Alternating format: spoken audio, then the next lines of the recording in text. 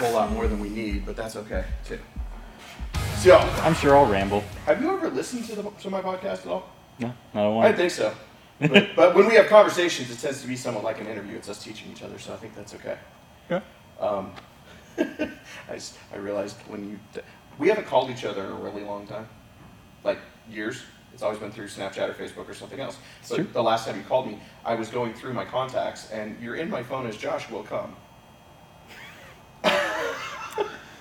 In what sense? Like I will come to the rescue, or I will, let it go. But that's who you were to me. You were my, hey dude, I need you. I'll be there in 10. That's who you were. So it was a benefit, but also like a jerk off moment, I think. Oh, absolutely, man. I mean, we all got jerk off moments in our life. It was kind of fantastic. Because I was trying to think, I happened to go through my contacts, just cleaning my phone up, because there's so many people over here, so I'm like, who the fuck is that even? I don't know who the fuck this is. Some random tour manager from like 99 is still in my fucking phone because I've had my Gmail that fucking long. Oh yeah, I got numbers in my phone that Yeah. I'll hit them up every once in a while too. It'd be like a year ago. I'd be like, hey, how's it going? Like just picking up like where we left off. I have fucking around accidentally called people that I should not call, like musicians or. Been there. Yeah, like I called Afro Man one night at random. Hey. Because I have his number. Because he called me all stoned one night, which is fantastic. When he played here, nothing better. He got lost. He was high as shit. We talked about it. He's like, dude, keep my number. You're funny. And I did. And then I accidentally called him one night. I felt like a shit. It was like 3:30 in the morning. I have no idea where in the country world he was, but he answered and hung up it promptly. So I always kind of felt bad. Somewhere beautiful, I imagine. imagine. Call back like, hey, I kind of called you on accident. Sorry.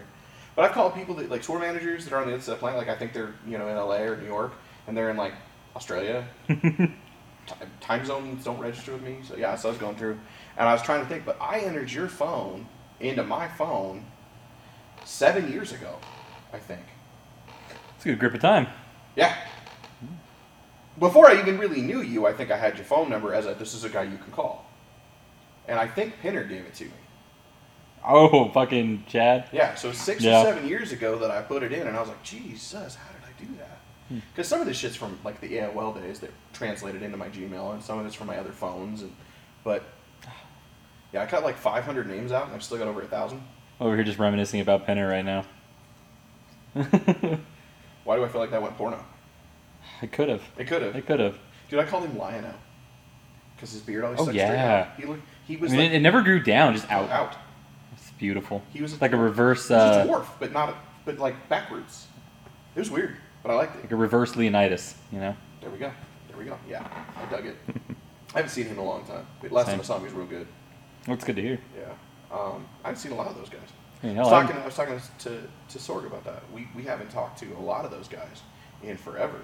Basically, when Sabrosa closed, I just lost contact with everybody other than like Judah.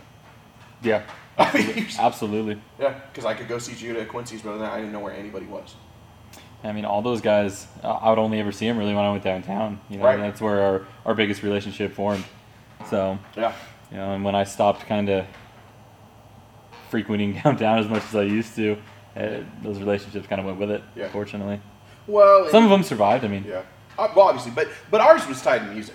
True. More than anything else. We started talking music, and I think that's always come back to it, because you're one of the few people around here that I can sit and listen to music with. Where you can show me something that I haven't heard or I don't know, and I'm like, oh, thank God. Because it's my biggest complaint about like being in Grand Junction. I feel culturally starved all the time. I feel that. It's hard. Like, when you hear the guys like, well, shit, you showed me 3 new albums I didn't even know were out the last time you were here. Hey. I was like, fuck. And they were in rotation, adding them to playlists and stuff. I was like, fuck yes, thank you. Speaking of that, have you heard of I Built the Sky? Yes. Australian instrumentalist? Yes. Real good. Actually, they came up on my Pandora. I still use Pandora. Because I was listening to a bunch of Pelican and Isis and things like that. Dude, I like when I can make it random. Oh, for sure. Lots of times it just plays my liked tracks and things I've done over the years, but every once in a while I have this one channel called Poker Radio that is this really stupid mix of like backpack rap and almost industrial and really good instrumental post-metal. like really good, like Pelican. That's a big spectrum, man. It is. But I can dig it though. But the thing is, when we would have those big poker parties at my house up in Rifle Rulison, like there'd be 45, 50 people with massively different musical tastes. Oh yeah. And there's that many people spending money and drinking. Like, I mean, there were times where we had 3-4 tables going, full tables of 8, 9, 10. Not bad. And dude, thousands of dollars when we would do poker nights, and we would make dinner, and it was an event.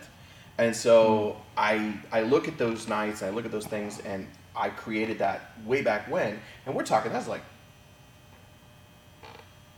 11, 12 years ago I created that playlist originally, and every 6 months or so I add a couple things. And I Built the Sky came up not long ago. I was here, and I've only been here for 2 months.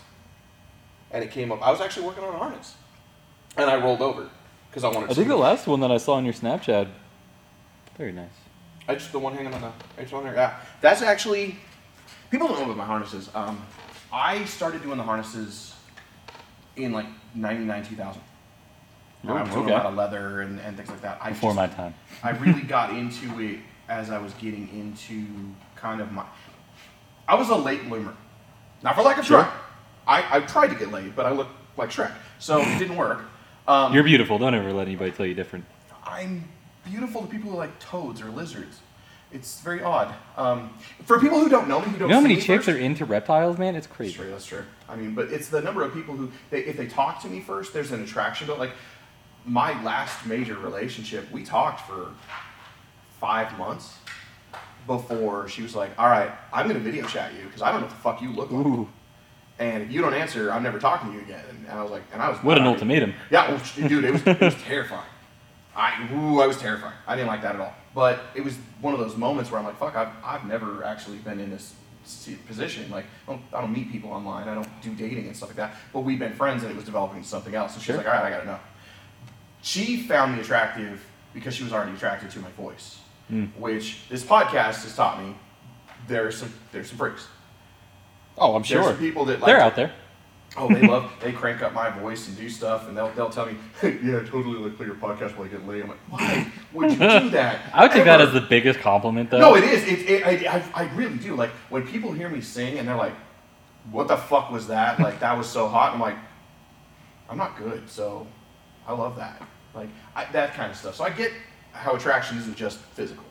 Even physical attraction isn't just eyesight. It's beyond that. Some people smell good to me, and I'm just like, oh.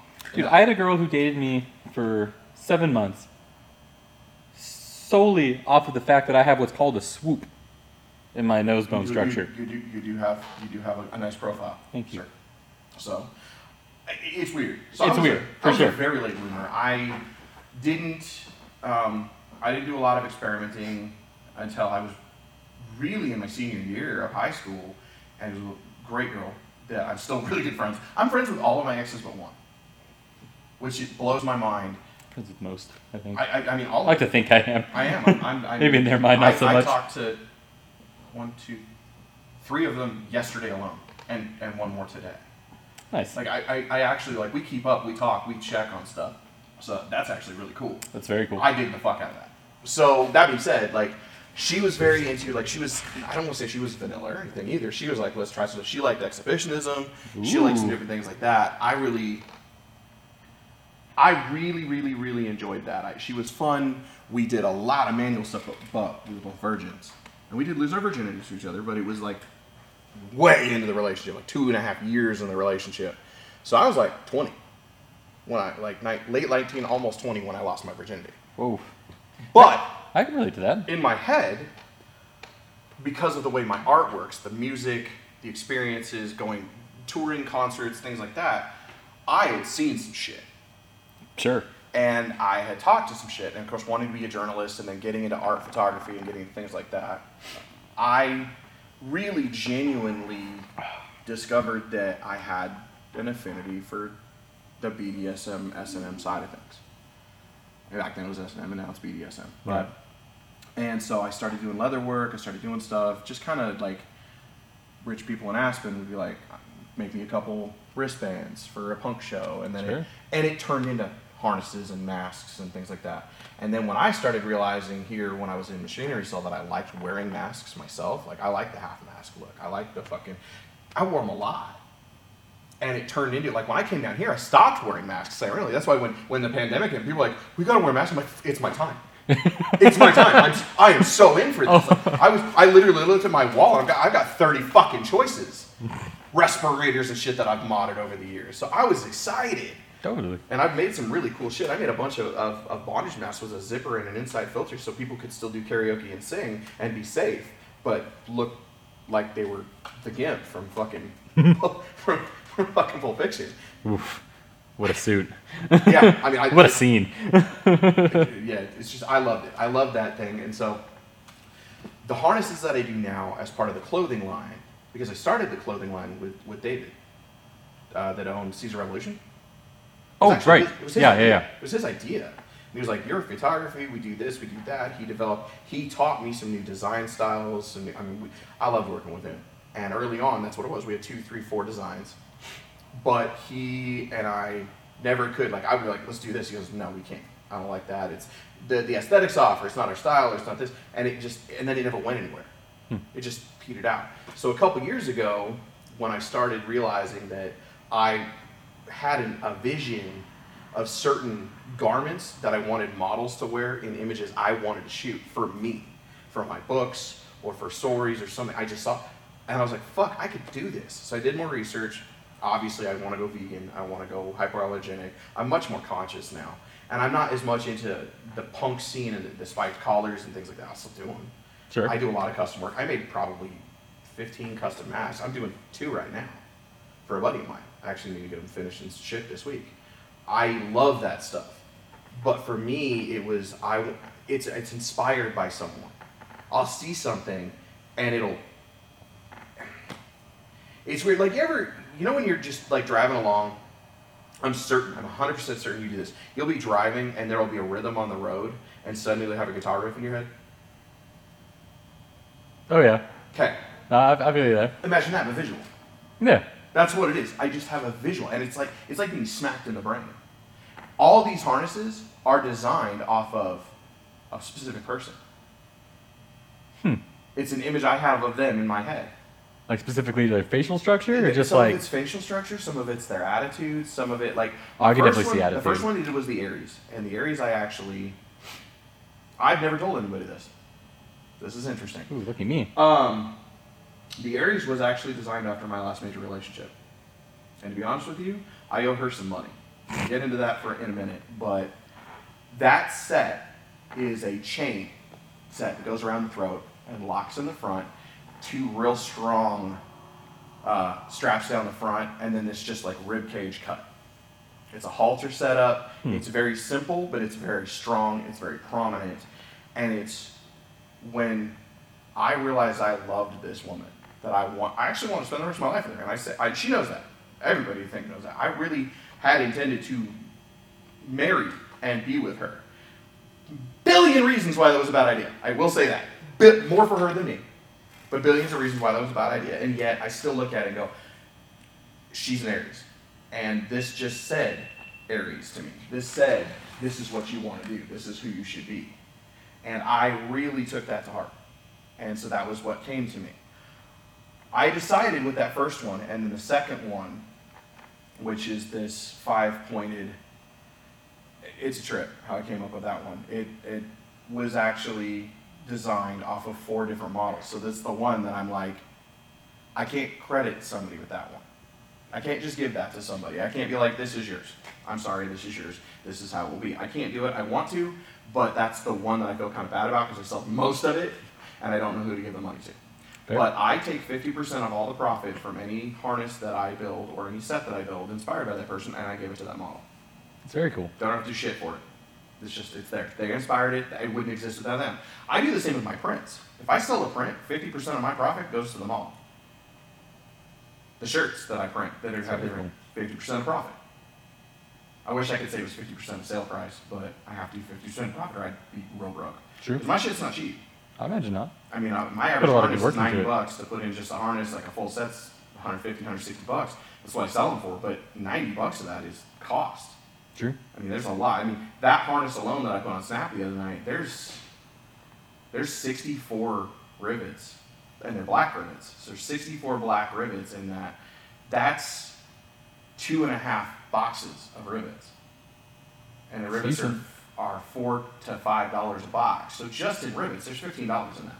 That's just the rivets. That's not the straps. That's not the cuts. That's not any of the time. That's not any of the steel rings or any of that. Just the rivets. Yeah. But that's why I do it that way. And I like being inspired. The thing that's getting weird is I have 2 that are inspired by kind of semi-celebrities.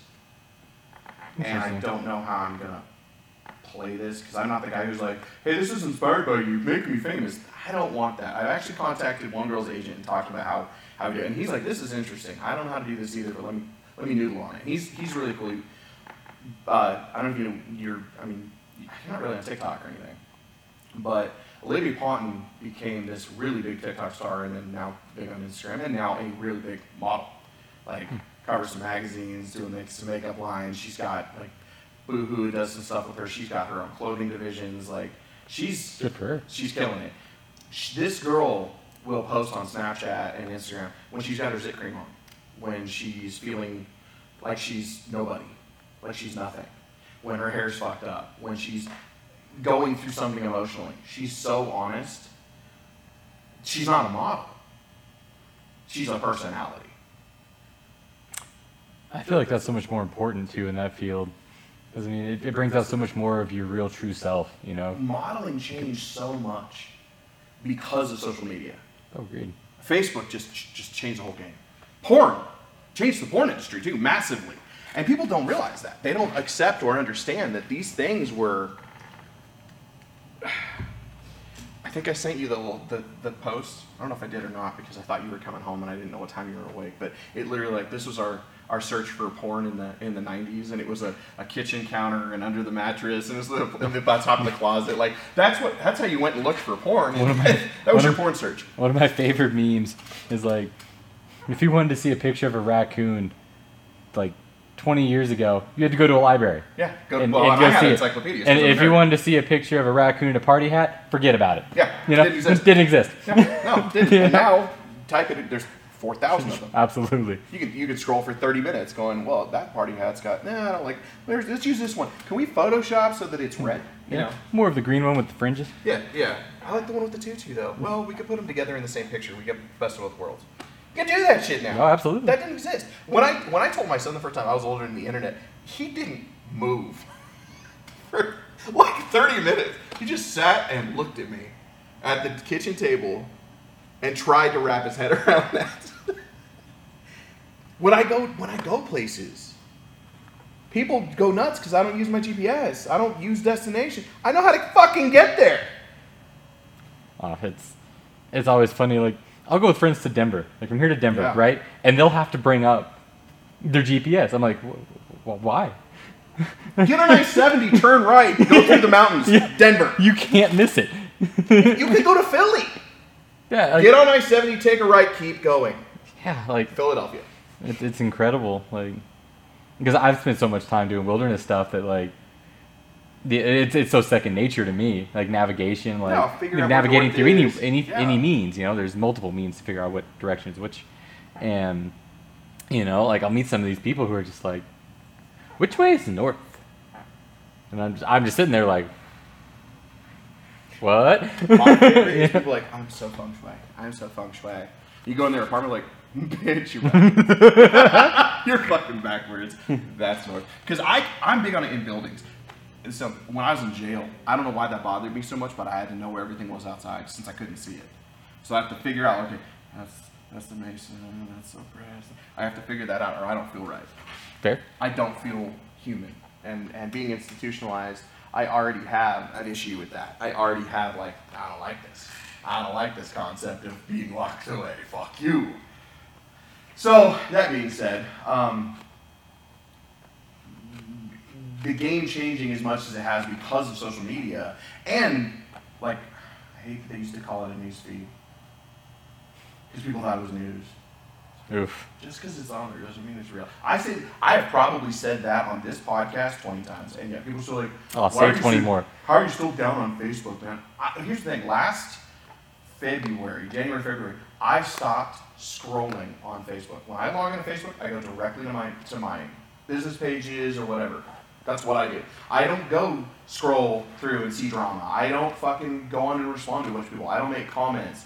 I've got 20 to 25 people that I want to see what they're up to, and I have them at the top. So if one of them pops up, I'll look at that one at a time. I don't scroll beyond the first post. I think I'm one of the few people who still use Facebook for what it was still originally intended for. Like, I'll use it to. True. I'll use it to. I mean, mostly. Yeah. To look up on some of my friends. You know, I grew up in a different state. You know, yeah. I've lived all over, and I made a lot of good friends in those places. And you know, I'll look them up. Like as soon as I get on Facebook, I'll type their name in, and I'll look at pictures that they posted recently, and then I'll message them like, "Hey, man, how was that?" No, you know, and start that dialogue. It's those people that I still check up on, or I send messages to make sure, like, so music people, friends of mine, people like that. There's 20, 25 that I keep up top, and then there's people, that's exactly it. Like, I don't have a lot of family, and it used to be Facebook that I kept in touch with my sister. Now it's Instagram, because she's a visual artist, I do all of it, so we trade most of our information, we send links and stuff through Instagram, or we text. But I'm still one of those people, like, I will call people to check out on them. Oh, yeah. And people think I had the best conversation with the girl who inspired that set right there. I called her when I was in Denver a few weeks back. She was really freaking out about her car and some other stuff. And I called just to say, hey, don't spend that money. Let's look at it, see what we do. Let's save this part, this, that, and the other. I think they're trying to steal from you, basically. Sure. I said, I don't want to second guess. I mean, some mechanics are really reputable, but you've talked to two, and they give you very different prices, and both of them seem really high. I don't like any of this. Let's talk. And we talked for a few minutes, and then it got into, God, I forget why it's fun to talk to you, because you actually, like, you're not trying to fix me. You're not trying to tell me what to do. You're like, let's look at options so you have something other than, oh my God, I need $4,000. You calmed me down and have me thinking about, okay, there's other options. And I do that with people because that's how I am. Like, I knew my daughter had celiac disease. I had self-diagnosed it. We had kind of proven it through treatment and changing out her food and her diet. She did better. I knew it. When we went and got the biopsy in Denver and they confirmed it, on the drive home, it was about Vail Pass before I stopped going, my daughter's going to starve. And I realized, French fries, baked potatoes, corn chips, fucking vegetables, fruit, and it took that long for me to, I am an idiot. There's so much that does not gluten. There's a lot. Out. But it took me an hour and a half of that drive, already knowing, before my brain went, fuck ass, think. That's still hard news to hear. Yeah. You know, yeah, for sure. Especially coming from a medical professional, because, I mean, even though you told yourself over and over and over again, this is what it is, I know this is what it is, hearing the man say it to you, that's when it hits. That's when it hits home. No, absolutely. And it was hard. That's what I do with people. I don't try to fix anyone. When somebody calls me for help, I help them. Please tell me no if I can't. Oh, no, go ahead. Can I? Okay. Yeah. I got the door open and everything. So, no, it was just one of those where I really didn't know. I don't know how to help anybody except to kind of help them find their way. Because you can always go and just do this. And most of the people I know, they're assholes. They'll ask a question, I'll give them advice, they don't use it. Okay, cool. You know what? You don't want to use it, you don't have to. That's fine. I think the most important way we as a society grows is by learning from others, is by hearing people out for their opinions, you know. And I've been in a supervisory role for a while now, you know, for a few years. It's not a while, but I guess in my time span, that's a while. Going on a 30-year lifespan. True. That's substantial. I agree. Yeah. Yeah. So you have to listen to people. You have to understand that not everybody's going to have the same take. They're not going to have the same ideas. You have to do that. I've done that as a boss. I've done that as an employee. I've done that as a friend. That's been my key. And we ended up talking for 2.5 hours. I was on the phone with this girl. And finally I was like, I am going to have to hang up with you or we're going to talk all night. And she's like, I was just thinking the same thing. Like, oh my God. Like, and it was random. It was just all over the place, talking about all sorts of things. And she's the person who she is down on herself. She does not feel like she's doing well. And she inspires me every single fucking day. Every single day, she inspires me. It's good people to keep around. Yeah. And I check up on her, and sometimes she doesn't even respond for days. And she's like, I'm so sorry. I'm like, nah, fuck that. I have friends that I don't talk to for months. But when we start talking, it's like we just spoke yesterday. Mm-hmm. You are one of those people. We will not talk for a year. And then it'll be a random, hey man, I was thinking this. Fuck yeah, let's do it. Like, there are those people that you just experience that with, and you live that life with. And when those people inspire things and they teach me stuff, like I keep in touch with them on Snapchat, or I keep in touch with them on, random, there's different ways I talk to everybody. But you find that's what Facebook, that's what Twitter, that's what these things were originally intended for, was communication. Sure. Not, this is what I'm eating, this is where I'm going, this is what I'm drinking. I'm self-important. And I think a lot of it too is, I found myself when I was just scrolling through, I found myself being the most, internally deprived and, depressed. Yeah. Because I would see other people, and, living their lives. You get jealous, or you get upset, why don't I absolutely, have that? Or I'll just get, or get down on yourself. Absolutely, why don't I have that, It'll be my friends who are, maybe younger than me, just bought a brand new truck or something like that, it's just like... Well, the number of times how many people have looked at you and been like, fuck, why do you have what you have? And, of course... I never think that way. I know you don't, but I mean, the thing, of course, my brain goes, you're a fucking engineer. You're intelligent, you've been a boss, you know this stuff, you are these things. I know why you have what you have. It makes you know more than me. but that's just it. Is while you look at yourself like, why am I not? I'm looking at you like, God damn, I'm proud. I'm proud to know you. I'm proud to know what you do. Oh, and whereas you probably see that glass ceiling. And I talk about that a lot. When people get to the glass ceiling and they're like, fuck, I don't know where I can go from here. I don't know if I can get better than this. What do I do? Do I jump to another ladder? Do I break through the glass? What do I do? What do I do? Nobody ever goes, holy fuck, I've come a long way. That's a long way down from where I started. That's a good perspective. I dig that. Nobody does that. And everybody looks at the other ladder. Well, that ladder's taller. That ladder's easier to climb. That's a fucking escalator, you fucking bitch.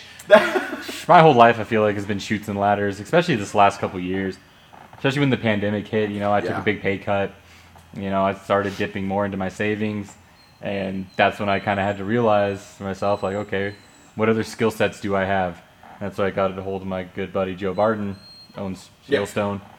And, he was more than happy to be like, hey, man, spend 20 days on a mountain. I'll make up for everything you lost this past 4 months. And I said, okay. Like, you were almost a cop. Funny how the turns table.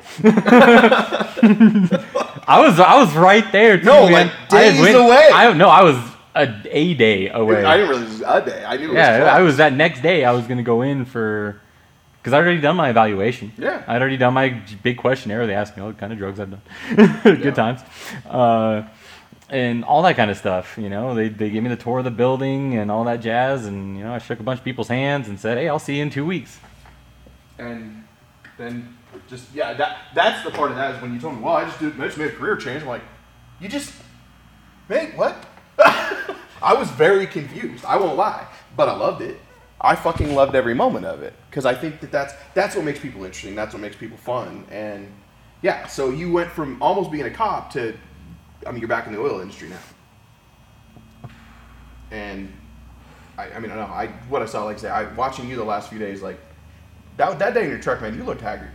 Oh yeah, that was after 28 hours straight. Because I'd worked from 7 in the morning to 7 at night, and then they asked me, well, this is a whole nother story. Our night supervisor had gotten fired, so they asked me, hey, what? Can you please you can nap in your truck, you can get a couple hours of sleep when we're on our downtime. Yeah, just make sure keep your radio all the way up, so we can yell at you till you wake up. And I'm a light sleeper when I'm in my truck because I'm in that mindset of okay, I'm going to go to sleep, but my ear's open to when I hear that sound, Yeah, I got you. So, I maybe got a couple hours of sleep during some downtime, but it wasn't really sleep. It was more just I kind of closed my eyes and was like, oh, this is nice, My eyes aren't burning for a moment. Yeah, straight up. And, Yeah, I worked that entire night, and Joe, he came from the office up to the mountain, and he took me out to pizza at the New York pizzeria in Carbondale. Mm-hmm. Delicious. No, it's fantastic. I mean, it could have been utter dog shit. Oh, it would have been cardboard with ketchup on it. You'd been but to me, it was the best pizza I ever had in my life. No, it is legitimately good though. I will say that. I agree. Yeah. But sponsor me.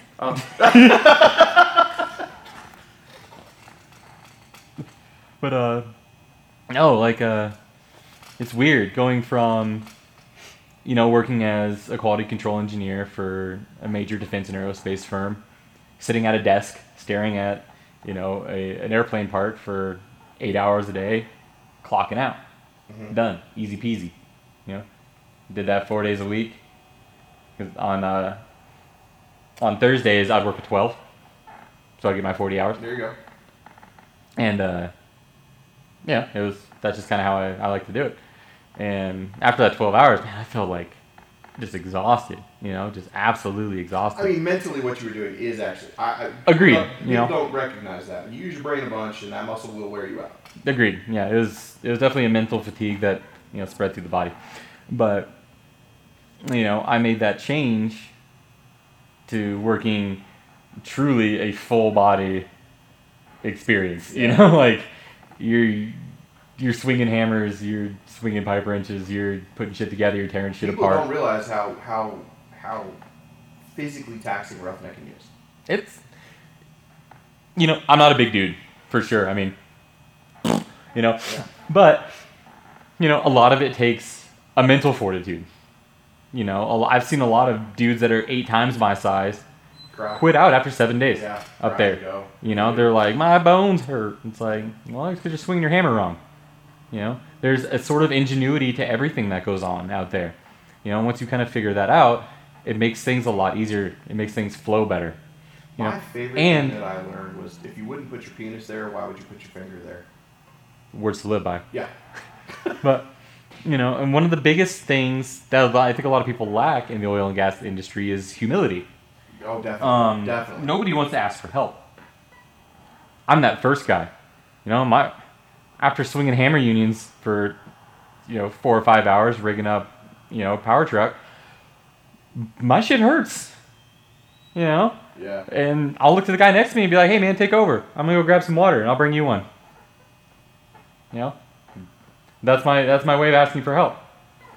The other side of that, though, too, is you're not an average supervisor. You're not a fucking wear a vest, sit in the truck, watch everybody. You get in the trenches. I do to teach. Yeah.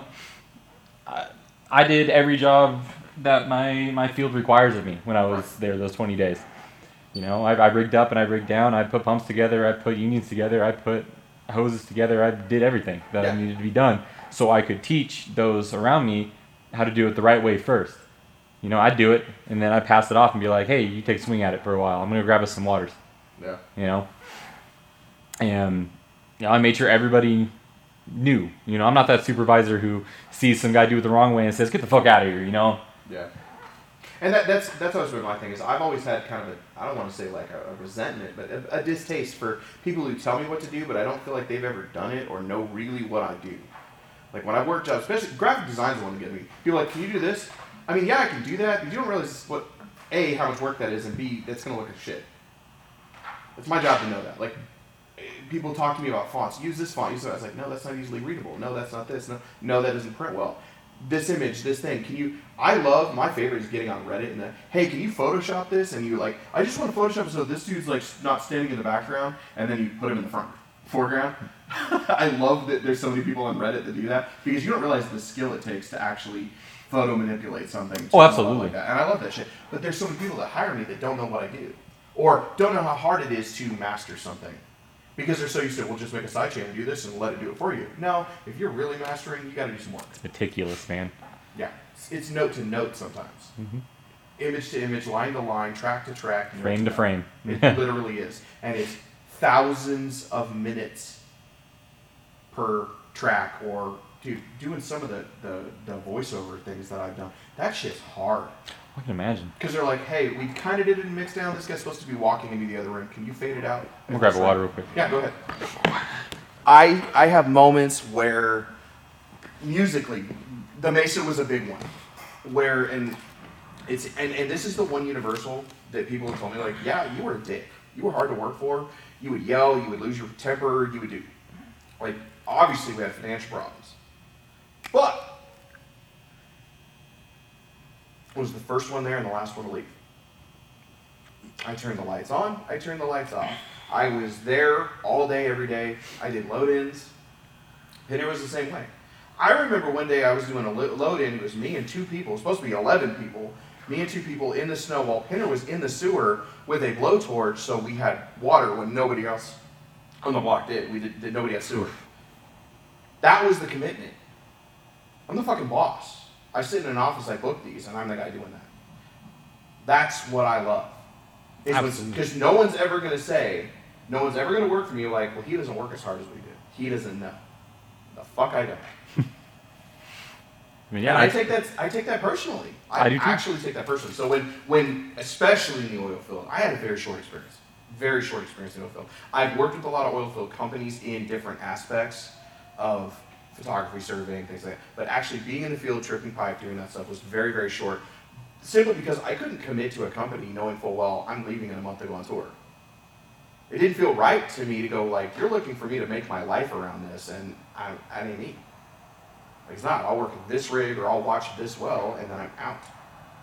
Because I have other shit that is my actual priority. And yes, that makes me kind of childish. It makes me a little bit petty. But I also make the decision not to let anybody rely on me when I know I'm not reliable.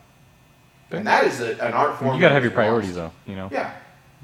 And back then, I was making money doing music and touring and doing stuff. The same as, I'm always looking for work. And yeah, they look at me all again, they're like, we can hire you. But I get a lot of side work. Hey, there's a real estate agent who needs headshots. There's this person, can you go take pictures of this house? Can you do this? Can you build a website? Can you do a graphic? Can you do this graphic? Can you do this logo? It's the little side work. That's where I get all my work. And I look at the people I work with and the people that I work for, and about 80% of the people that I end up working with respect the fact that they know you are not my priority. I am doing this job, and if you need something, hit me up. And I'm not going to hit you up and keep doing this for you unless you approach me. Because I want to go on tour. I want to go to these tattoo conventions. I want to go to these concerts. I want to do the things that I do with my cameras, with my sound system. That's what I do. Well, that's what you love. That's what fulfills me. Absolutely. Going and making harnesses and doing stuff and seeing the results. Having people do photography, making books, doing horror shoots, doing special effects, all that matters. And it takes a lot of time. Does it make me as much money as it used to? Fuck no, it doesn't. It barely makes me anything. But it will again. I'm doing all the side work to keep the lights on. Absolutely. And so when I'm working with people, especially when I have to hire somebody to like drive me or do stuff or help me out, that's usually what they tell me. They're like, you do everything that you want me to do. You just need to hold shit, basically, right? It's like, yes, and you're still getting paid, fuck off. Because that's how I think bosses and management should be. And so when I was in the field, I learned day one. Somebody's going to get hurt every day. Maybe minor, maybe they pull a muscle or something. But somebody's going to get hurt or feel like shits every day. People are going to complain all the time. And there's going to be moments where I just want to lay down and cry. And it's simply just choosing not to let that take you over. I feel like that's oil work and mining, in my mind, are the greatest physical representations in labor force of what it's like to be bipolar. Sure. I mean, I can definitely attest to that. I mean, I went from working wilderness, hiking every single day, working with my hands, covering 20 miles in a day with a 100-pound pack on my back, or bag on my back, to, I don't think I can do this for much longer. Going back to school, getting my engineering degree, and going to work for an engineering firm to where I knew I'd be sitting down and applying my mind and not necessarily, my muscles. And then after a few years of that, the kind of the yin and yang, that got to be monotonous, and that got to be something that I don't know how much longer I can do this for. Right. I gotta do something active. And I think that's my point. Like you looked at it's hard to find that balance, man. And so when you do something that's that hard, the work crab fishing is another one. Like there's so many. I'd love to try that. Not what you think it is. I'll tell you that right now. I'd still love to try it, man. Dude, it's Alaska's fucking gorgeous. I'll say that. Alaska, the amount of darkness was, for me, it's so dark, so long. The days are so much shorter. I really enjoyed that. Such a fucking vampire moment, but it's true. I look at a lot of those things that people do, crab fishing, mining, oil. You work so hard, there's moments where you just want to give up. You want to give up on yourself, you want to give up on everybody around you, you don't matter, nothing. And then there's moments where you feel like you're on top of the world. When you finish a project, payday, there's those, it's real up and down. And I know a lot of people that wonder, like, how do riggers make so much work? How do roughnecks make so much money? How do they do this? How do they do that? Is it really necessary? Yes. And there are a lot of other labor-intensive, in my mind, a lot of other labor-intensive jobs that you pay way better. I agree. Because Absolutely. They go through that same emotional... You want to know Think about first responders. Oh my God! Like that's always my biggest argument. Like first responders should make as much as ambulance drivers in particular, especially the ones that work for cities, not for private firms. Yeah, absolutely. They see the horrendous things. I got to use my EMT when I was in the field. You said that. You said something. We talked that day. That was the day I almost wanted to cry. I can see that. I did on the way home. After I dropped him off at the hospital. Yeah. It was because that's something that I had been kind of so far away from for a long time. I mean, I always keep up on it. You know, I renew my EMT. I never let that lapse. But just the fact that this kid like tried to lie to me to stay there over and over again after I'm taking his vitals, I'm seeing his blood pressure, I'm seeing his pupils, I'm seeing all the signs of him moving into heat stroke. He's already had heat exhaustion. You know, he's fucking ghost white at this point. You can see every blood vessel in his eyes. Jesus. His pupils are shaking. You know? Yeah, you don't fuck with the heat. And especially out there. Oh yeah, 'cause, I mean we're at 12,000 feet.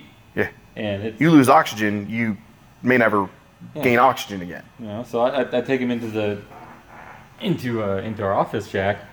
You know, I get some cool towels on the back of his neck. I start giving him sips of cold water, you know, and try to cool him down. And he's not getting better. You know, he pukes a couple times. And I'm like, all right, get in my truck. We're going down the hill. Right. You know, and I scream down that hill. 5 miles an hour, that hill's supposed to be. Doing 45. It's a dirt road. And up there, and see, I know that area. Like it's screaming down that road. Yeah, and and I hit the pavement, and I was doing 90 the rest of the way. Yeah. You know, company truck, I didn't give a shit. I called Joe on my way. I was like, hey, man, that sensor's going to go off. And it's me. Yeah. That sensor's going to go off because I'm definitely breaking the speed limit right now.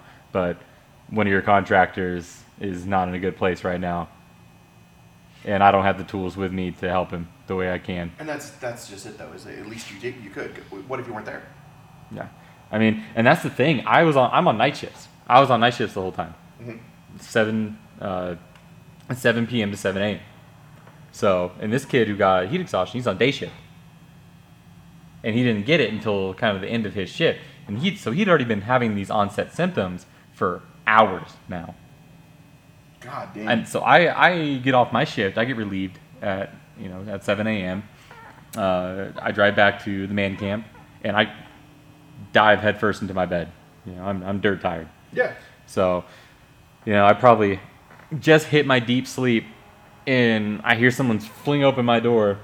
Because I mentioned it to a couple guys, like, hey, you know, if you have any type of emergency, you know, I'm an EMT.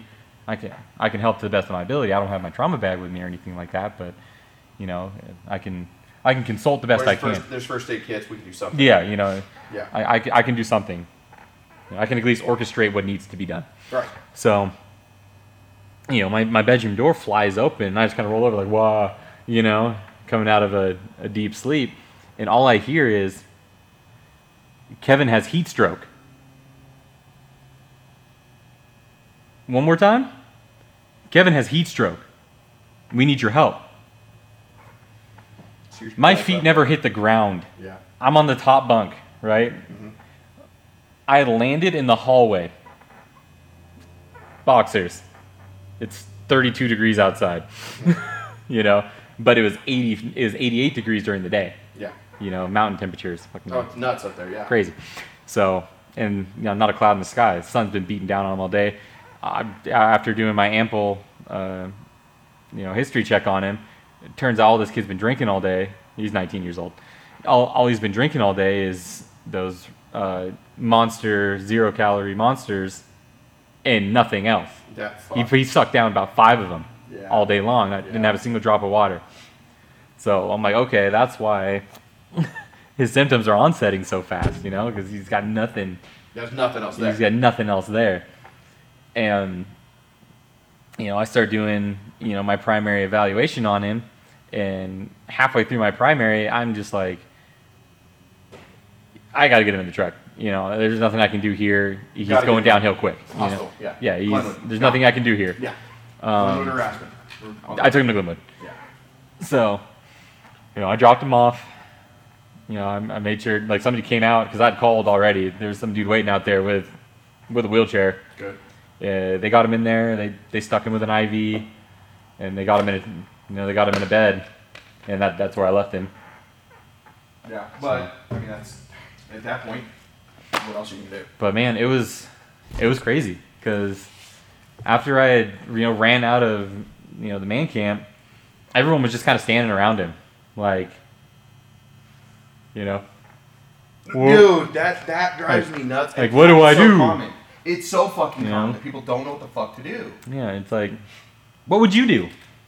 That's the easiest way to evaluate somebody who's in an emergency situation. What would you like to have done to you in that situation? Yes. And that's probably the right answer. Cold towels, do this. Yeah, cool them down. Their internal body temperature is slowly killing them. Yeah. Well, hypothermia.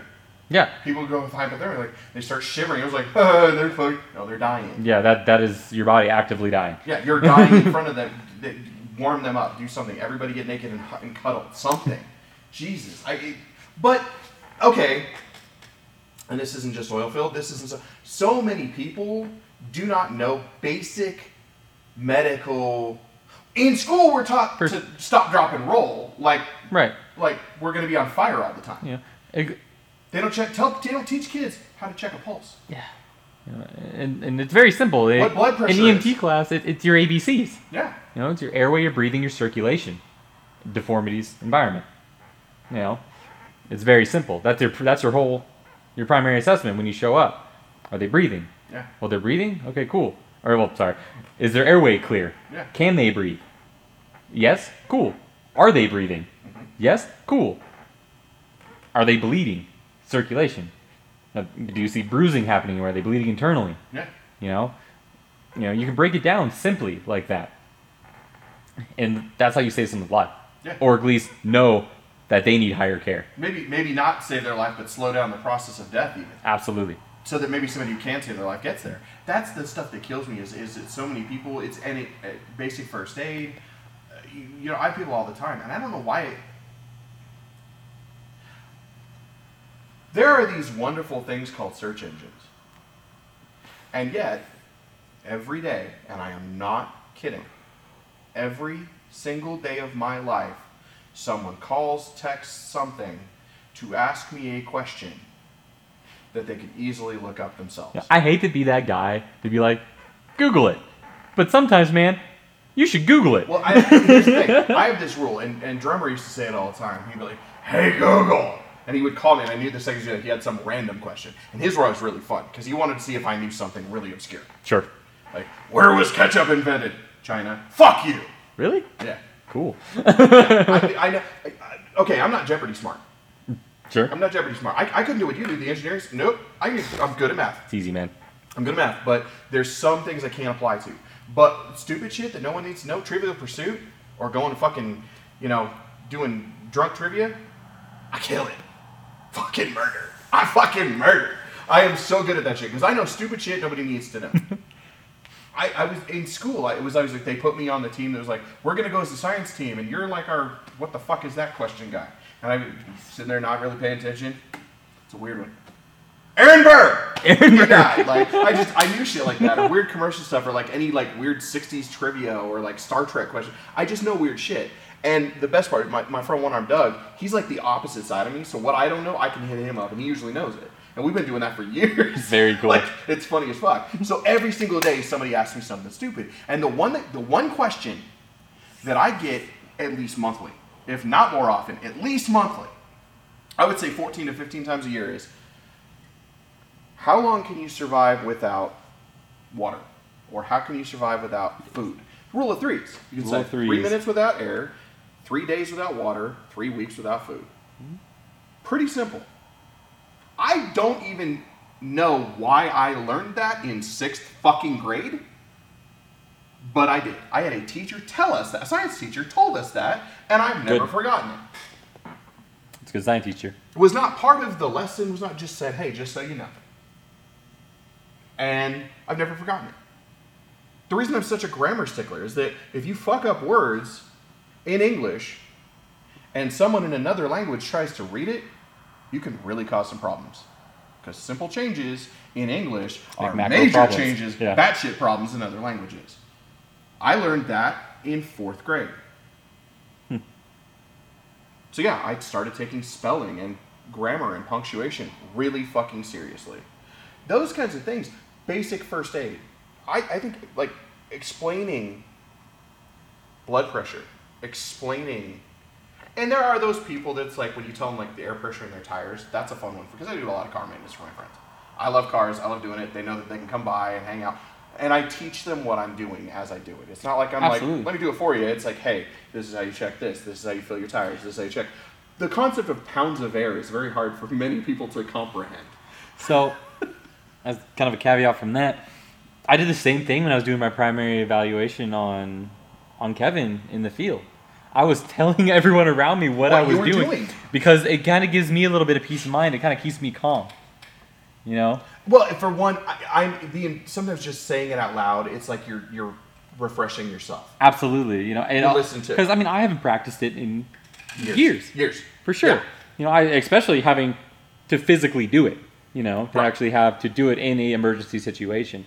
Like, sure, I've done like in-service type of stuff where we practice on dummies and shit like that, or you know, we'll use some makeup and make internal bleeding type of things. Where you have to identify kind of what's going on with the person and through a primary evaluation and whatnot. But that's all. You know, you can sit back and laugh during those moments. You know. Yeah, it's not serious. It's not actual life threatening. Brad's fucked up. You know. Yeah. you can have those kind of laughing moments. The number of times that episode of The Office where they have to do CPR.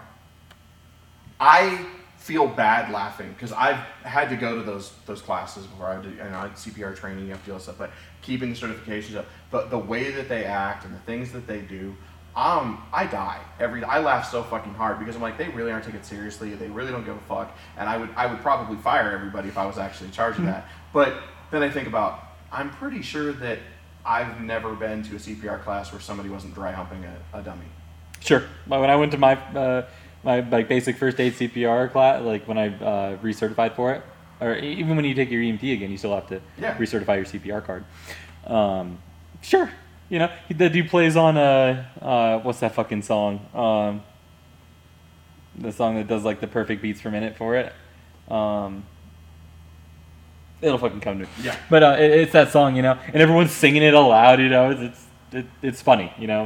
We make light of a serious situation. Well, it's like when you go to an anatomy course, inevitably somebody's gonna fuck with the cadaver, or they're gonna grab the skeleton and hey, here's my da. Yeah, no, there's those moments. Everything has a moment of levity. Sure. Everything. I am that person in really serious situations. I will crack the inappropriate joke. It's part of why. It's originally why I didn't go to funerals, because I am the guy who will make really inappropriate comments, and then it turned into I just really fucking hate funerals. So. But the same at weddings. If there is an embarrassing story, I am the guy who wraps the fucking groom's gift in porn just to start a fight. Beautiful. I will, if the embarrassing thing from 3rd grade that you thought no one knew, I'm telling that story to everyone, especially mom and dad of the bride. I'm that guy. I can't help it. So people don't invite me to weddings very often because they know that. And they know that if they invite me and I'm not a part of the actual wedding party, I'm probably going to wreak havoc. Yeah, I'm going to interject myself somewhere. Yeah. I will take the embarrassing photos. I will and I will release them. Because that's who I am. I saw the other day, there was a thing on TikTok, the lady's like, man, the next one that leaves, I'm going with them because I'm sick of my shit too. I felt that. I was like, man, there are a lot of times where I'm just like, man, fuck me. I don't even like me. I'm going to go with you. Y'all, yeah, I get it. So there are those things. I am inappropriate at times, but when there's a really serious situation going on, especially like the few times, and it sounds sick that I've been there so many times at people's last moments or at a time when they're really wounded. My friend Mike, when his fingers got cut off, I was cracking jokes about, well, I mean, you never learned piano. Maybe this is karma. I don't know what the fuck I said that to him. But he laughed for like 10 minutes. Sure. He was cracking up. He's like, you were such an asshole. I can't believe you fucking said that to me. Like, we watched a dude die, jump off a fucking bridge and plummet to the ground 90 feet below us. Just jump the fuck off right in front of us. And we're all just kind of looking there, and I was like, that's not base jumping. And everybody kind of, fuck, dude, what the?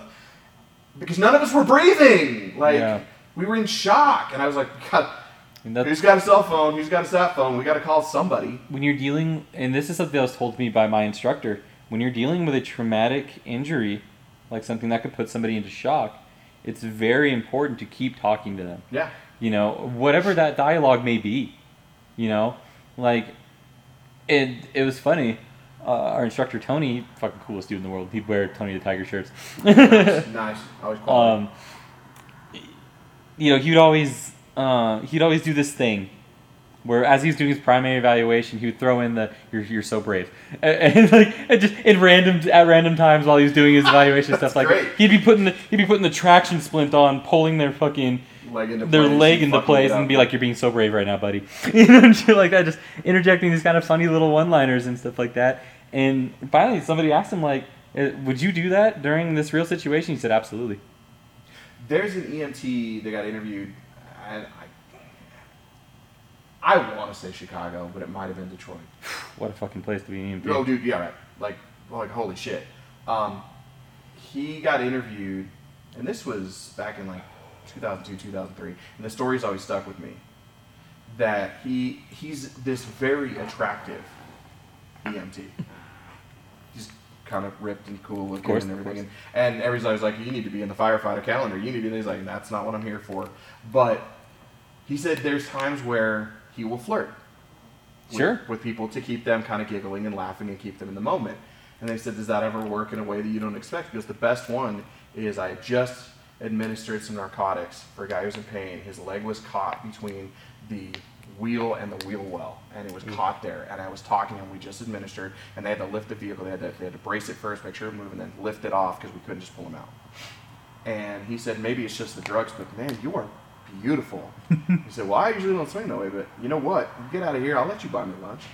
And they ended up talking as if they were planning a date. That story has always stuck with me.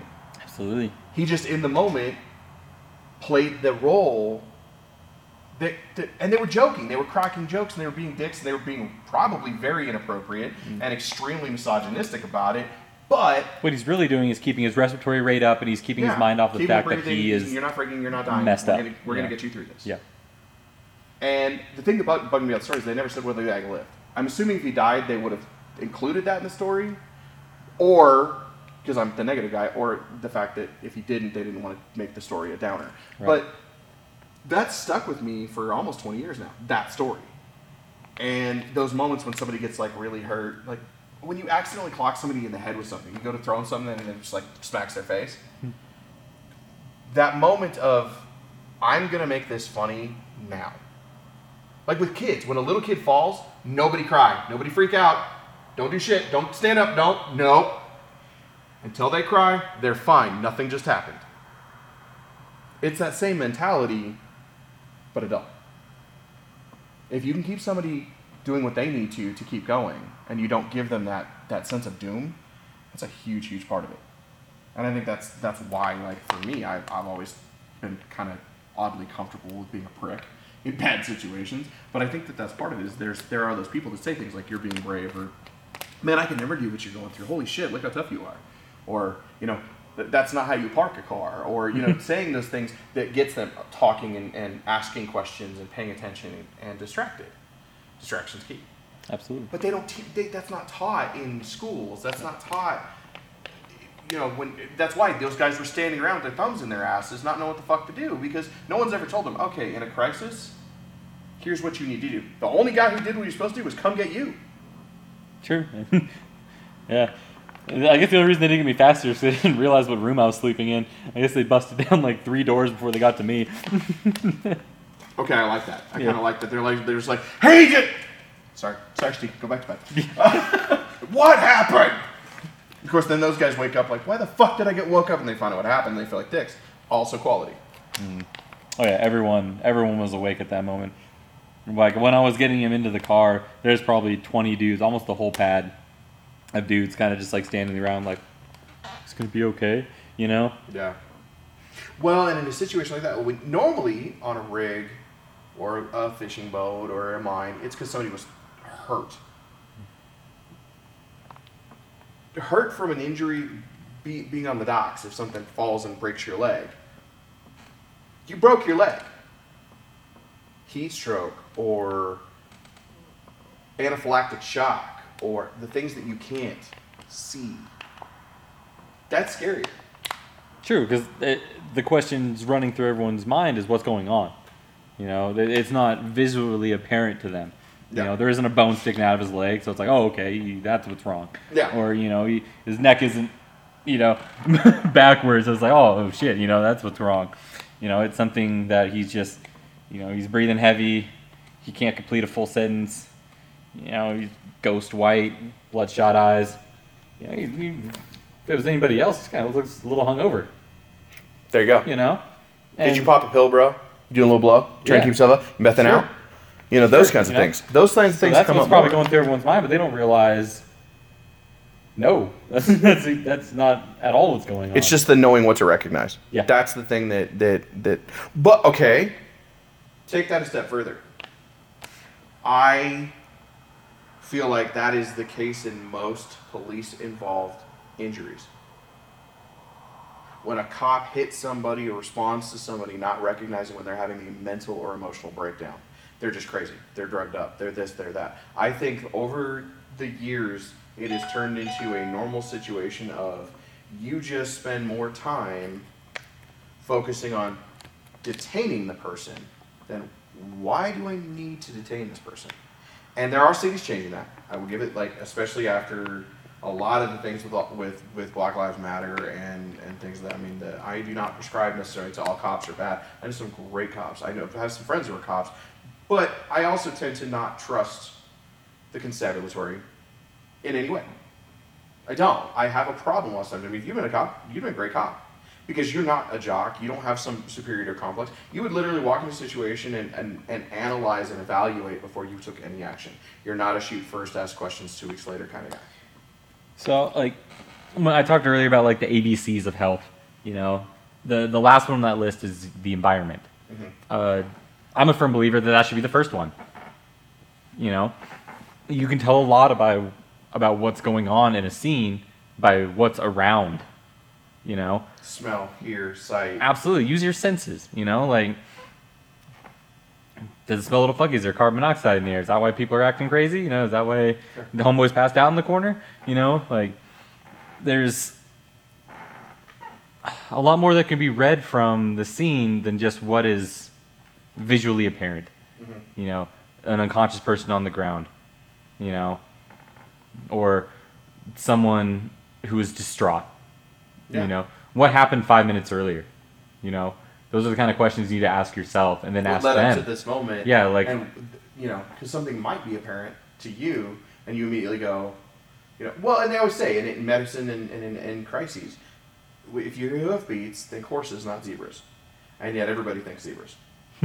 They do. It's like inherent in nature to go immediately to the ridiculous. Sure. And I think that's something that's translated a lot.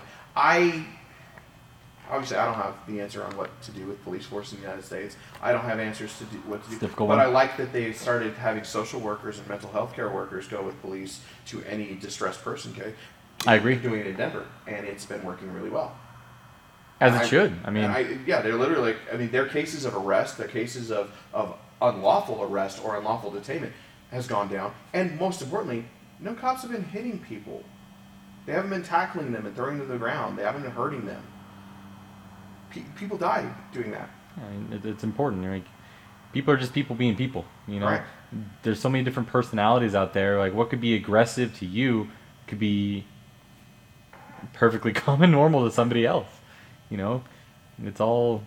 Well, and you've seen it yourself. How many times have you been working a door or something at a bar or working the club or doing something, and 1 minute everything's great and some guys are cracking a joke, and the next moment they're punching the fuck out of each other, and then 10 minutes later they're buying each other beers. You know, it's the response of, hey, what the fuck just happened? You see those moments and you anticipate them. There are many times where I feel like, that's why, like, I have never been a huge fan of the fact that many police forces don't let people freelance and go do guard work and go, you have to fill out paperwork. You have to ask for the ability to work more and go help people in bars, clubs, private security, things like that. You have to put in requests to allow for that. That to me, it's like, if you are a good cop, if you are somebody who can recognize problems and diffuse situations, you're going to be a cop 24/7, whether somebody's allowing you or paying you to do it anyway. I firmly believe that. Yeah. And a lot of people miss that. And it's not just, I mean, it's teachers. Yeah. My brother-in-law actually told me a story. I was up in the mountains when this happened. He was driving from his home in Loma into Junction for work, and he's driving, you know, and he comes across this car on the side of the road. You know, no hazard lights on, nothing. Doors open. Leg hanging out of it. Like on I-70? Yes. Okay. And people are driving by, just driving by. He stops. He was a ranger in the U.S. Army. He was a combat medic. Okay. You know, he stops. He gets out. He walks up to the front, or, you know, the door, and asks, "Hey, ma'am, are you okay?" This was kind of an older woman in her later 50s, maybe 60s, and she was unresponsive. So he immediately goes, airway, check to see if she's breathing. She wasn't breathing. Goes for circulation. She didn't have a pulse. Jesus Christ. So, and judging by swelling in the pupils, and if you got fixed and dilated, you know, and there's and just thing, you know, just kind of the little things you can see. Nature. She had been there for hours. Jesus fuck, and nobody stopped. Nobody stopped. Nobody's paying him to stop and check on people. That was me. I've done the same thing. I've done it multiple times, and I've gotten cussed out by people who were just sitting in their car trying to take a nap. Yeah, you know, but it's worth checking. Absolutely. When I nap, sometimes people will knock on my windows, and there was like, I'm like, no, thank you. You're making sure I'm good. Absolutely. And not, it's carbon monoxide poisoning or something. Like, I get that. I do. I appreciate that. I'm very weird because I am the type of person, I don't like to get involved. I don't. I'm not. It's a hard choice. I'm not anti-confrontation. For sure. I'm not anti-confrontation. If there's a confrontation, but I grew up with the concept that if you see something wrong and you don't do something about it, you are just as at fault as the person doing the wrongdoing. That's kind of how I've always felt too. Especially after getting my EMT, I feel morally responsible. Like if I see an accident happen, this actually happened when I was working construction. We were on our way to a job site in Delta. And I saw some guy, you know, he was in the middle lane, you know, going to turn left into some sort of business, something like that. And he just T-bones this car. Absolutely T-bones. The car spins out like 3 or 4 times. This guy's truck kind of flips onto its side. And I wasn't driving. I was in the passenger seat. And our lead driving, he was just like, oh, that's crazy. And just keeps looking and going forward. And I said, stop the fucking car. Yeah. And he said, we're on the clock right now. I was like, I don't give a shit. Call Chris. Stop the fucking car. Yeah. And he did, finally. And turned around. Everyone was okay. But I was the first one there. People were still just driving by. In our wreck. And I had already started calling 911. You know. In our wreck, the big one that was me and Cody and Skylar, a Navy medic and an Air Force officer were the two people who stopped within seconds. Oh yeah. And they were making sure Skylar didn't stand, and they were the one. They gave the most lucid account of everything that happened to a point where it was almost like, because they were separated, talking to two different cops, and then they compared notes. They're like, it's the same fuck. How the fuck did they do that? It's like, that's military training. Yeah. That's what that is. I'm in a crisis situation. I need to say something here, and they did. They said we couldn't have stopped. I mean, we couldn't have not stopped. It was one of those things. And there were cars going by. Everybody slowed down to almost a crawl, not because they were looking vulnerable. They realized somebody's out of that car, and the other cars, what the fuck? Like, it was a bad wreck. By far the worst I've ever been. But knowing that there were people there helping Skylar before I was even out of the vehicle helped me. Feels good. Yeah. It helped me. Before the cops, before we heard the first siren, there were people helping. That made me feel good. My wife and I, way back, 20 years ago when I was married, my wife and I were driving we lived in Wichita. And I don't know if you've ever driven in Kansas. Nope. People talk about black ice in Colorado. In Kansas, that's just ice. That's the roast. If it's cold, your car's a hockey puck. And we're driving along doing 25, 30 in a 65. Going pretty slow. Right. But there's other cars, and we're all kind of going the same speed limit, kind of going same rate. And this one car kind of went to go past me.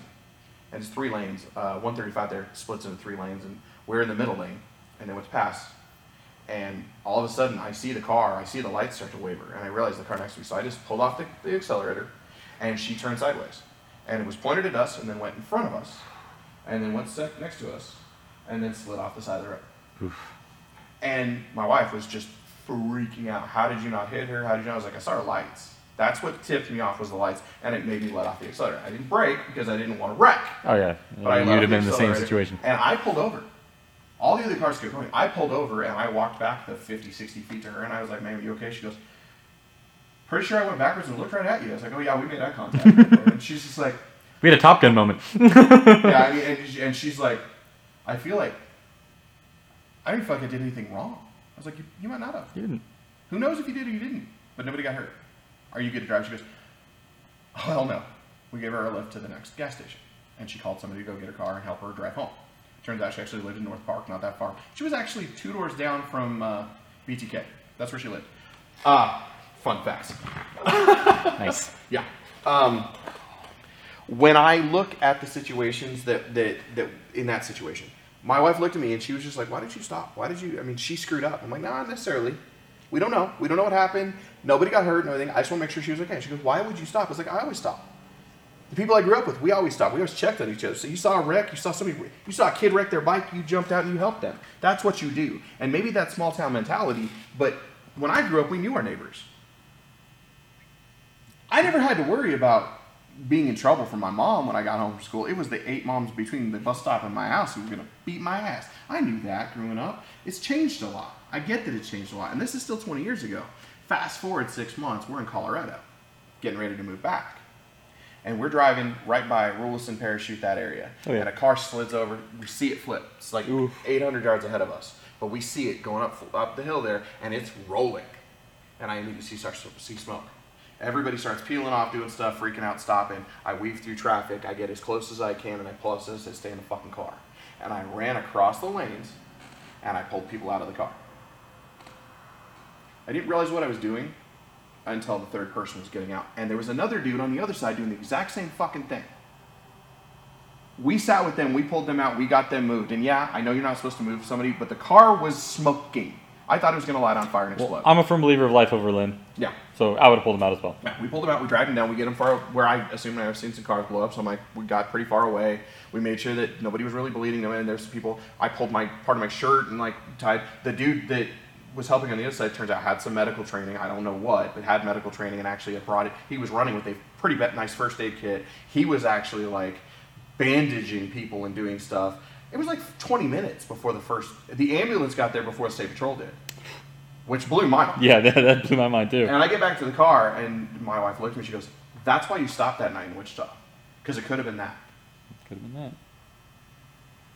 never know, man. People have died of fender benders. Yeah. People have lived through rolling their car 20 times. Weirdest death I've ever seen was a guy fell 3.5 inches and died.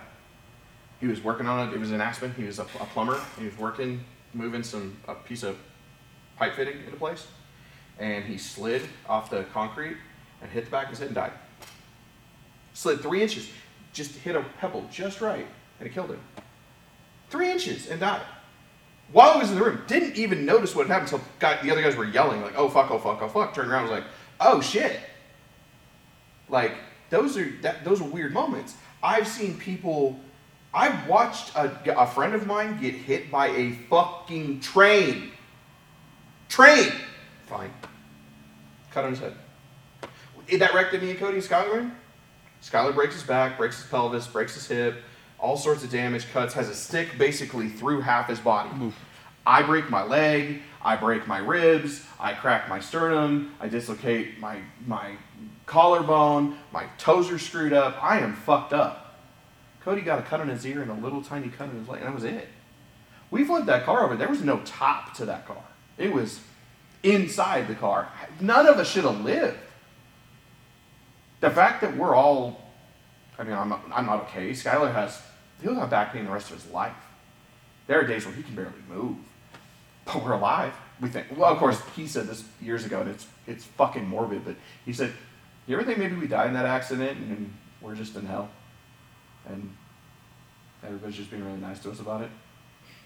And I kind of went, life's all about perspective. I was like, oh, that's so fucking dark, but I kind of like it. Because it's dark as fuck. But yeah, we lived, we're still doing it, and that's just it. Is when the anniversary came this year, it wasn't that big of a deal. Usually, like, last year, Cody called me, and he kind of was just sad. I was like, what's up? And he was like, was there anything I could have done? He never asked me that. I was like, fuck no, Cody. The wheel fell off. The wheel fell off the car, mechanical failure, and the airbags never went off either. In my mind, he saved our lives because he didn't freak out. He didn't overcorrect. He didn't do anything wrong. You know, it took me 2 years to call Jake's dad. I'm not surprised. I did the same thing. I asked him, did I do enough? Could I have done more? In those situations, it's even harder because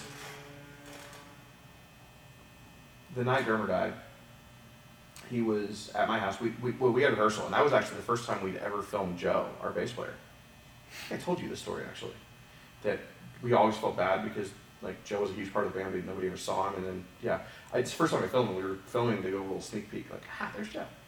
And we just got some really good tour news, and we were, like, really excited because Drummer and I had been recording a bunch of shit while he was teaching Joe all the parts, and we were getting him locked in, and we got a hold of the album ready to go. Like, as soon as Joe was ready, he's like, we're writing and recording a 13-song album. It's ready to go. And nobody knew it but me and Drummer. We hadn't told anybody. Not our engineers, not our mastering people, nobody. Nobody knew what the fuck we were doing. And I really kind of looked at that, and then we did that with a great practice. Rehearsed for like 3 hours. We had the coolest rehearsal space in Drummer's house. He'd written fucking sayings and shit all over. Every time something funny happened or something random happened, we'd record it on there. Posters, all sorts of shit. It was more than home. It was like the one place on the planet where I was like, man, I could just stay here forever and never feel weird about it. Best band practices we ever had, with Jason, like all the musical endeavors we went through, was in the storage unit. Right? It's just you're sweating, you're dying, you don't want to be there. Oh so God! Fun.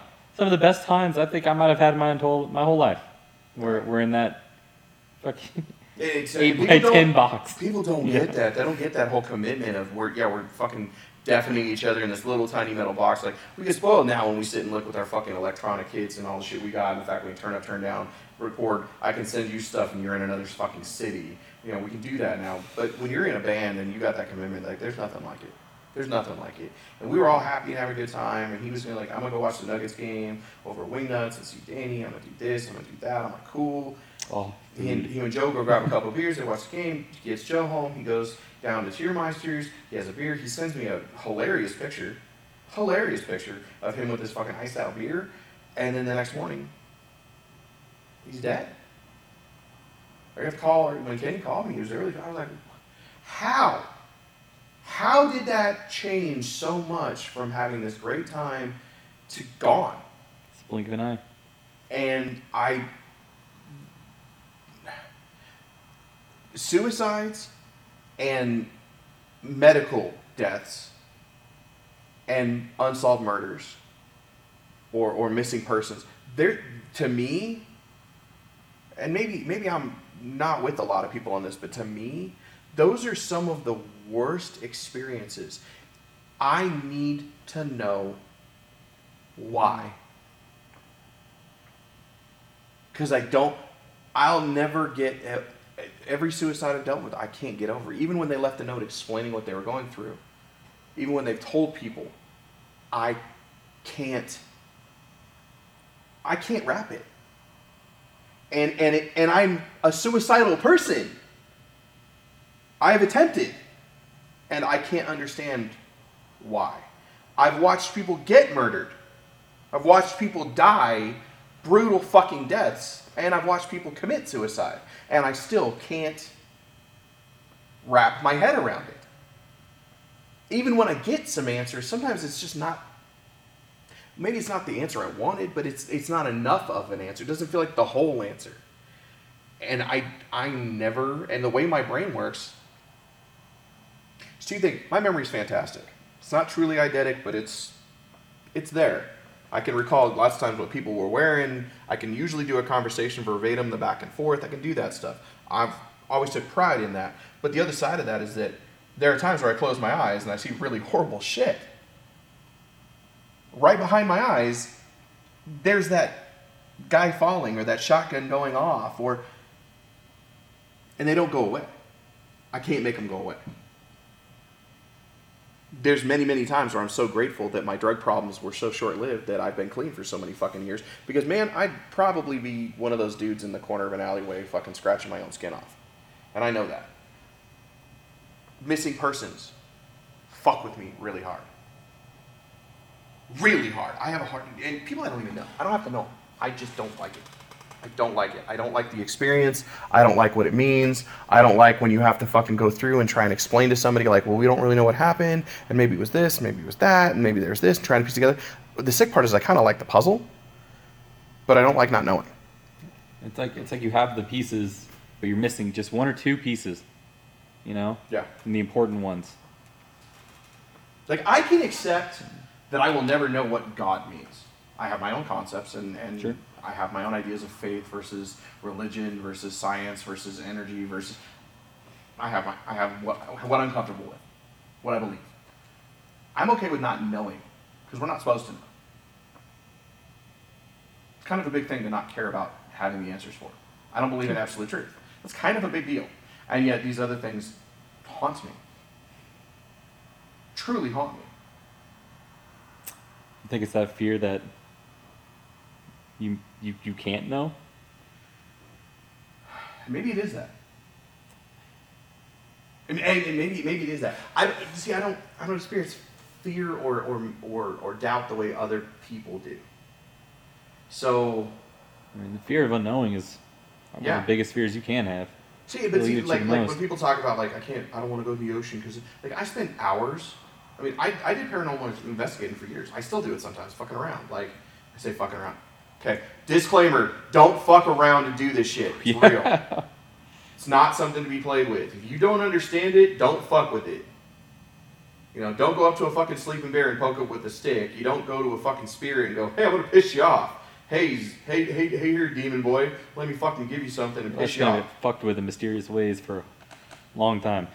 Yeah, like don't fuck with that shit. But I say I fuck around, but no, like I still get involved. I still look at those things.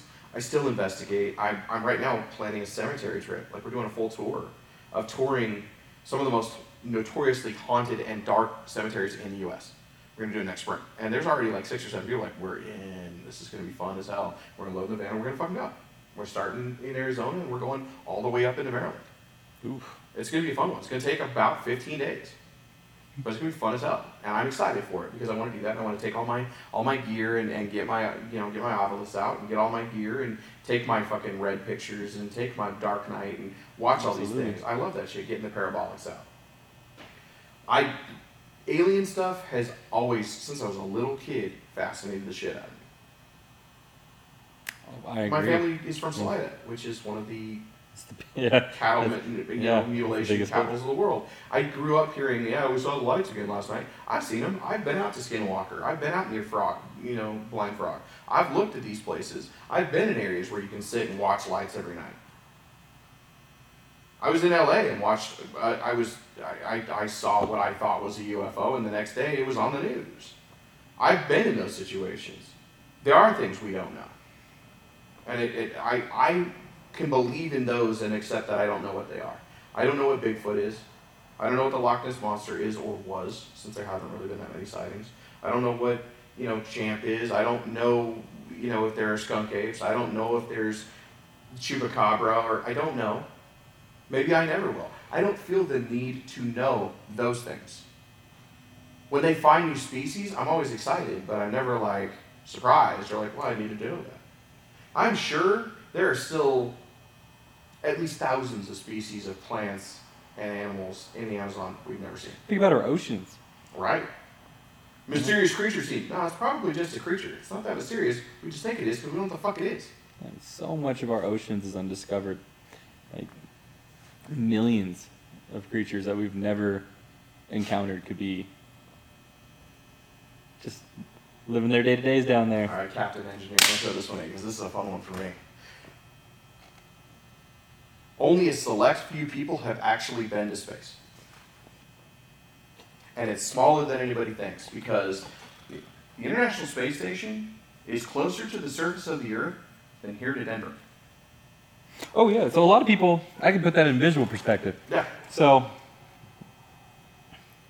let's say this is the Earth. Mm-hmm. How far do you think the International Space Station is? Right up next to it. This far? Oh, not even. This far? Not even. This far? Get closer. Oh, yeah. There. Yeah. We can still see it. We can Real see close. the satellites. How far do you think the moon is, comparatively? Best shoulder. Oh, there. I would say, okay, yeah. Here. Yeah. Those people, the Apollo missions, they've been into space. They've been into space. All these people, I do not want to knock the fact that a bunch of civilians just went into space. That's awesome. Right. I fucking dig that. Go Bezos. But they went into space, not outer space. No, not very many people have actually made we're escaping the pull of the gravity of the planet. Very, very few people. Right. That are ever on this planet, much less the people that are. That's what you got to think about. The International Space Station is not really in space; it's in orbit. Mm-hmm. It's traveling about 24,000 miles an hour. Yeah. Ridiculous. In order to maintain escape velocity. Yeah. So they're just on a wild. They're on a wild ride around. They're in a rocket without the fuel going. Yeah. That's what they're on. Absolutely. When those Apollo in space. Those astronauts went to space, they were in nothing. Yeah, there was no pull. I remember reading, what was his fucking, Jim Lovell? Lovell? Is that his name?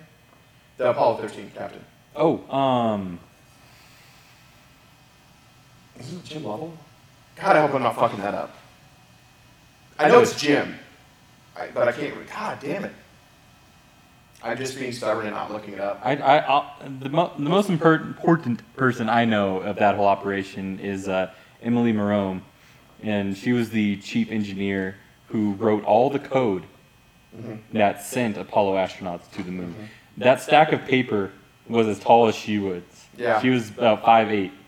And that stack of paper, I have a picture on my phone. Where they took the quote unquote our black employees, and then all of a sudden they started doing there's a movie about it, and it's amazing. It's a fucking phenomenal movie. I saw it when it came out, and I've seen it a few times since, and it continues. The fact that Buzz Aldrin and some of these guys are like, well, what'd she say about the math? Trusting them, and they're like, seeing the racism that was involved still, even in NASA at that time. At that time, the most scientifically advanced organization on the planet was still blacks can be here in this one spot, and that's it. It's just, it's weird, but those are the people who kept the astronauts alive. Those are the people that were part of those engineering teams that kept it. And people don't realize when you think engineer, especially aerospace engineer, it's not. It's team. Absolutely. Brilliant minds. You know. Oh, that's kind of one of the things that bothers me. I mean, you've heard of Mozart, right? Can you name a single person in his band? No. And that. Sure, he was a great musician and great composer, but he was backed up by a plethora of people. You know that Astronaut in the Ocean song?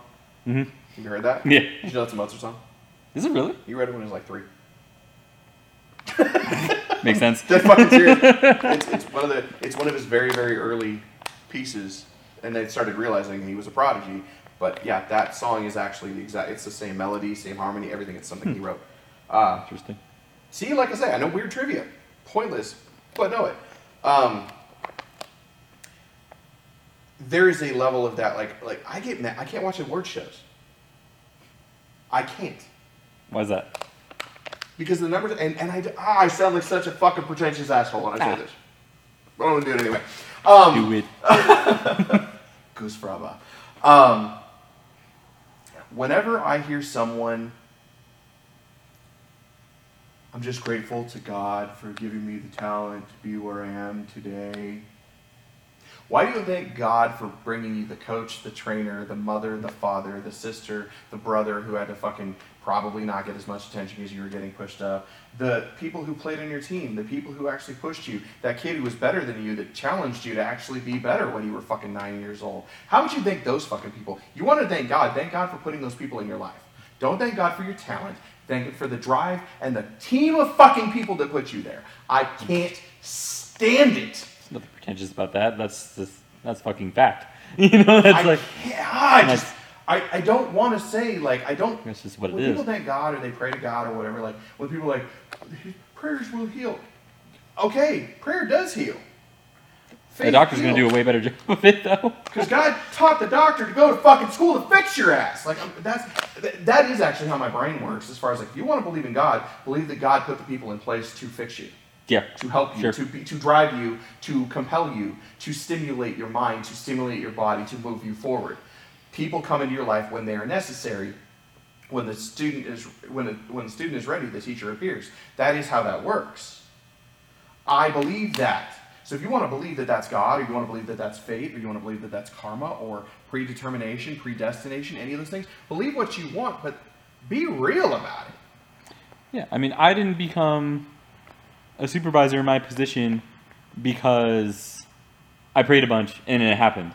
No, it's because Joe Barton told me I was shit at the job I was doing so many times that it clicked and I needed to be better.